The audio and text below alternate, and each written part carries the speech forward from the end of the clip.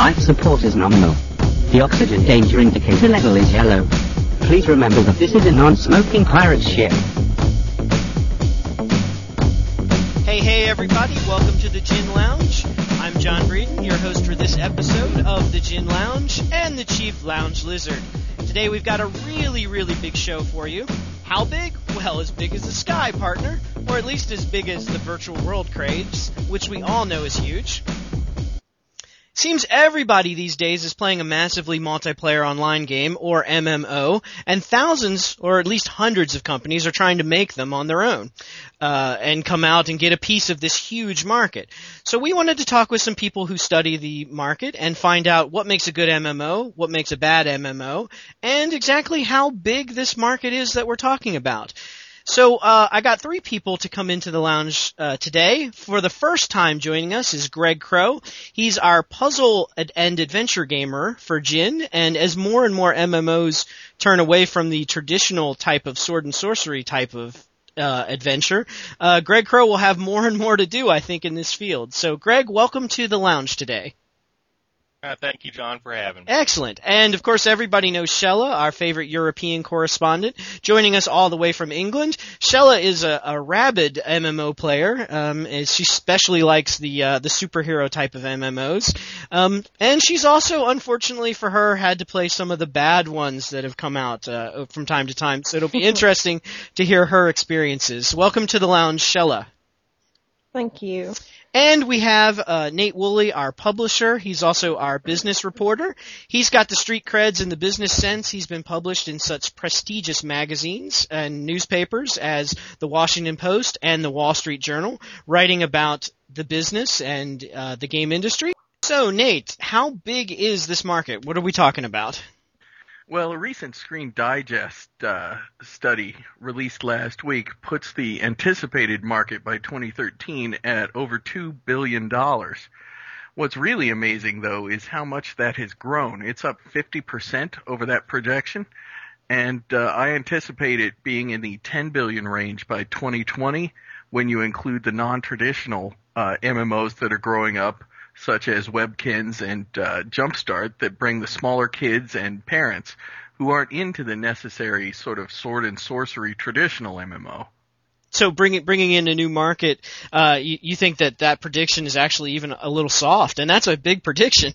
I think it is intensely soft. It's still a small part of the overall gaming industry, but I think we could easily see a scenario where it becomes, America's number one hobby, and not just for the sort of adrenaline-fueled 16-year-old boy market, but we get a lot of people who you don't think of as traditional gamers interacting with other people using this sort of service. I know, for instance, my 4-year-old is interacting with other people on Jumpstart and other online worlds as a precursor to going into kindergarten next fall. Wow. Yeah, I mean, she can't type, but she can certainly run around and click icons and learn stuff and do, kid stuff. And it's working, and they got me for $70 a year. Awesome. Way to go. Now, well played, Jumpstart. Well played. let me switch over to Shella and Greg, who are more on the player side.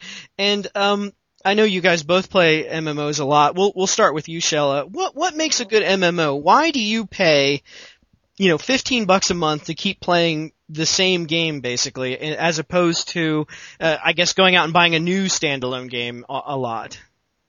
I mean, what keeps you coming back? I think it's the community is the key thing for me. What gets me into an MMO to begin with is the character gen. Mm-hmm. If the character gen's crap, then I'm not going to bother going into the world because I don't want to spend money looking at this monkey of a character that I've had to produce and then waste my life looking at it, sort of thing. So, but after that, once you're in the world, I think the key thing has to be the community because it's perpetual. You want to hang out with your friends and see what they're doing and where they're going, and that's the key driver, is you want to meet up with people the next day and do more missions, and there's nothing cooler than getting a great group together that works really well and just kind of charges through anything that's thrown at them, and you just don't want to leave. So it's almost like if you left, would there be a sense of you're letting your friends down, your online friends? Yeah, I mean there is that, and just that you're missing. It's like missing out on a party kind of thing. It's just the social aspect is the best thing about it. Let me interject here. Would that be considering an MMO an extension of the trend towards social networking, Facebook, MySpace, and that sort of thing? Because the connection with other people, the continual connection, becomes almost more important than the game itself. Yeah. I could see that. I mean, it does depend on the game, though, I think. I mean, there are games, and Greg has played, Greg, I know you played the Uru game, and that was kind of like, I think you were telling me that people were mostly just connecting. It was almost became like a giant party line as opposed to actually trying to solve the puzzles. Is that right? Yeah, that's pretty much what it was because, well, especially when Cyan World stopped supporting it, it became more of a a social lounge environment with occasionally a new player would show up and want to do the puzzles, and there wasn't that much new content supported that toward the latter days. I haven't checked in it lately to see what's going on, but it hadn't changed a lot in the time that I had been playing it, and it was mostly people just getting together and talking about things. And that was fine with you, and I assume that was fine with them because that was the way the game was sort of set up, I guess.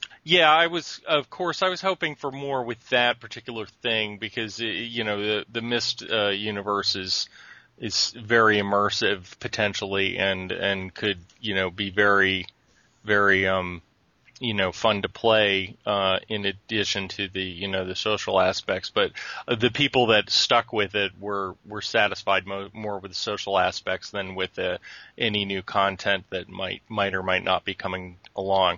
Excellent. Well, the next thing I'm going to ask all of you is, obviously we know that the top game right now in the MMO field is World of Warcraft, and I know that all of you have had at least some dabbling in it, and I want to ask you what you think is their secret, because in the past when Nate and I were just covering the beginning of the MMO industry,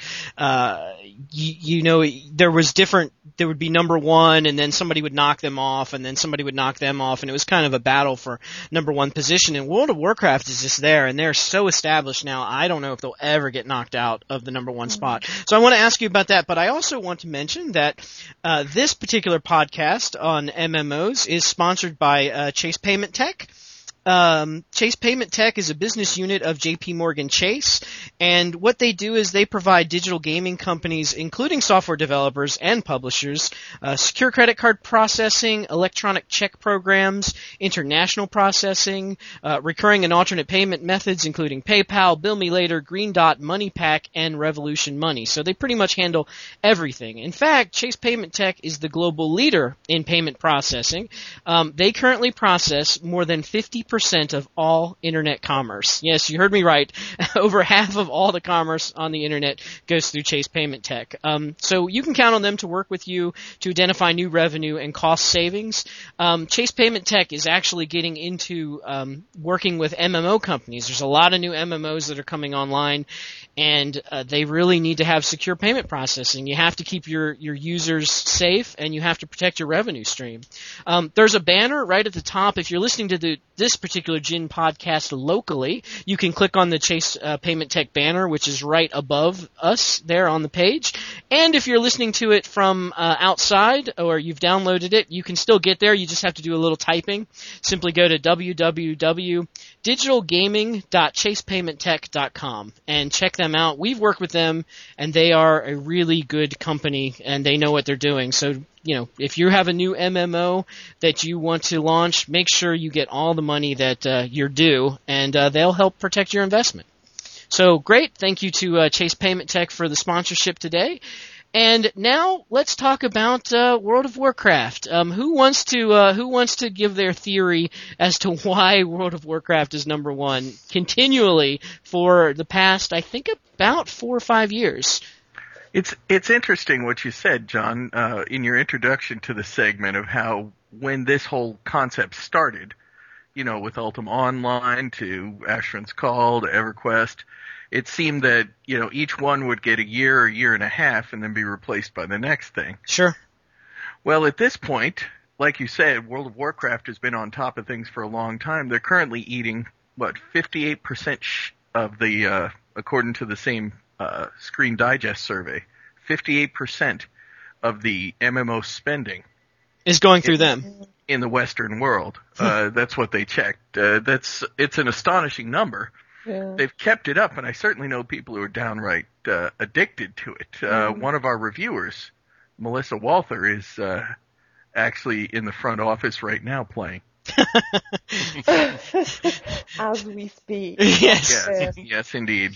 We'll show it. My hard-earned corporate dollars at work. Shella, Greg, why do you think that is? You've both seen Warcraft and you've seen enough MMOs. What is it about Warcraft that makes them number one constantly? Shella?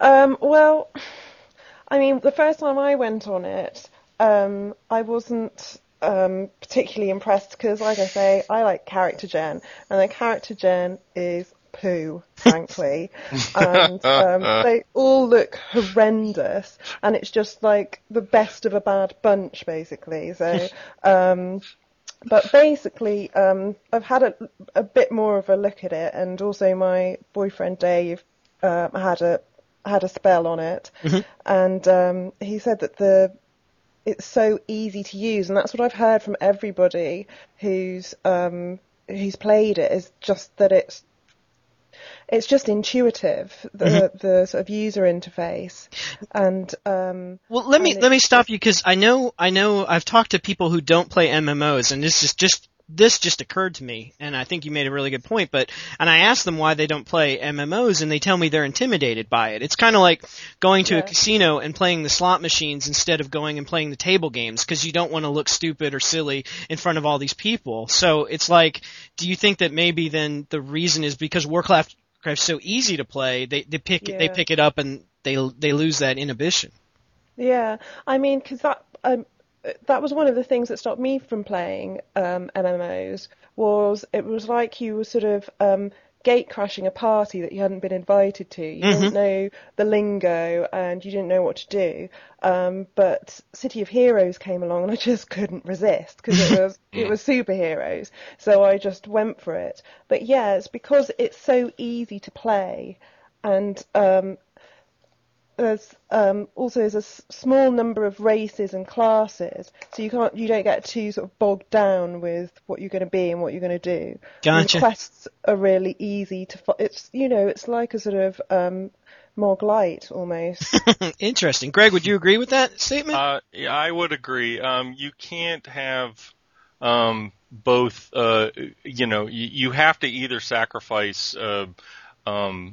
In rich storyline or gameplay. You're going to make one really good and the other one hopefully acceptable. And WoW has gone to it has sided towards gameplay, whereas a game like Lord of the Rings Online has sided towards the story. The content is king in Lord of the Rings, but there are some gameplay issues occasionally that crop up.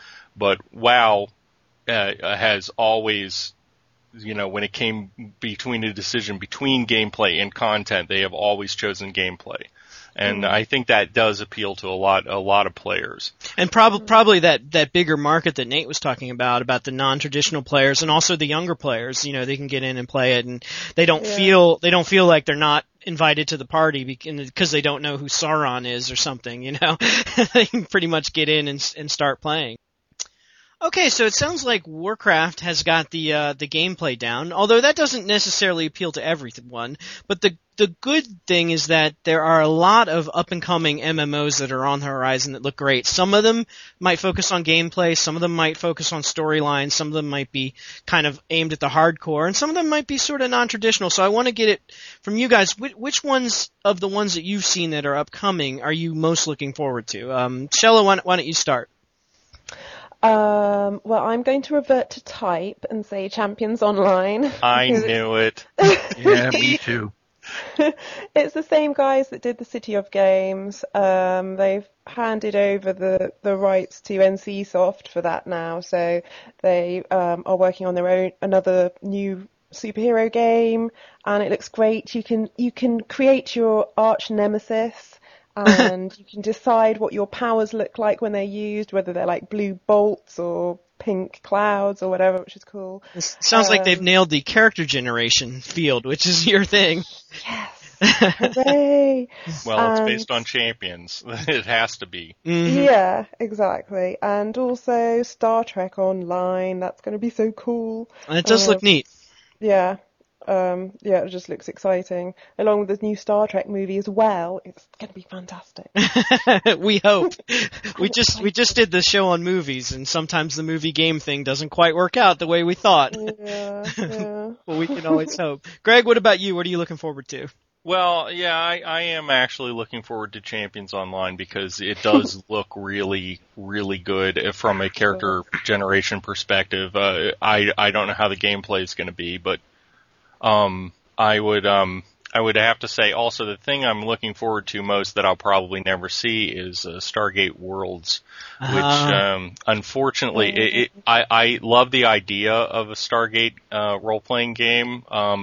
But unfortunately, the company that is developing it is suffering all sorts of financial problems, and they're being sued over debts and so forth. And I don't know if they'll be able to recover without some kind of bailout. Yeah, I saw that. I was going to put them on my list as well, Greg, and I saw that like a lot of the programmers are still working like without pay and everything, and it's too bad because they had a big showing at E3 a couple years ago. You know, they built the big Stargate there and everything, Yep. and it looked really nice, and I'm surprised. I mean, I don't know, maybe they spent too much money advertising on the Sci-Fi Channel. I don't know, but Well, how much can that cost? I don't know.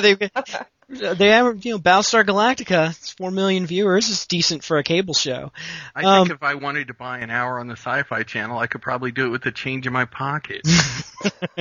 Okay, complaints can be sent to ginlounge@gameindustry.com, and I'll make sure they get to Nate. Nate, is there any MMO that you are looking forward to? Actually, I'm looking forward.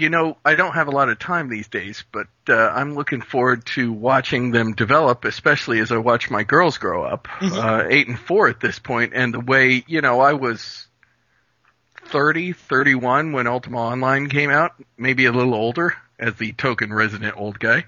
But I'm not kidding. My 4-year-old, my 8-year-old are playing these things almost instinctively at this point.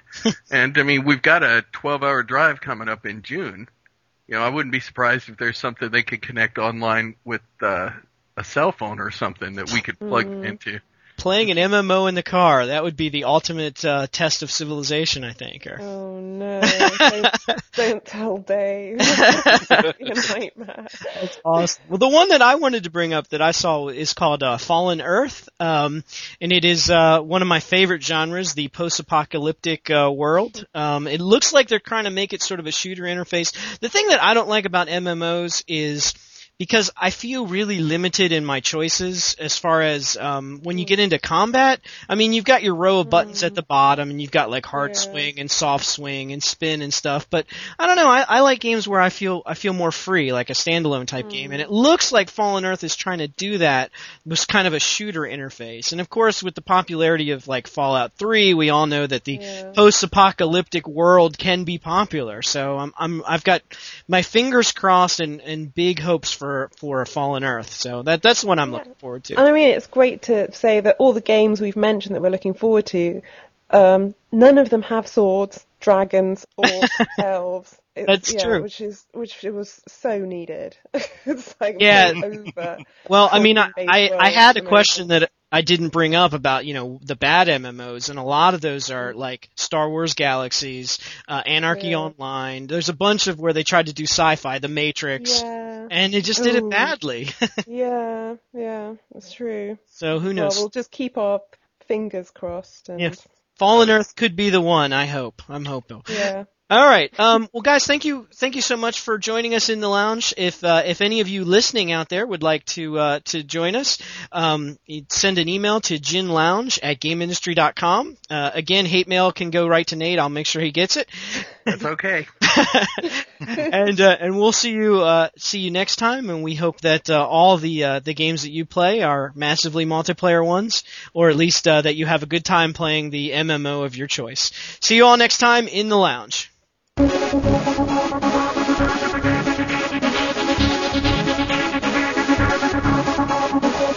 Thank you.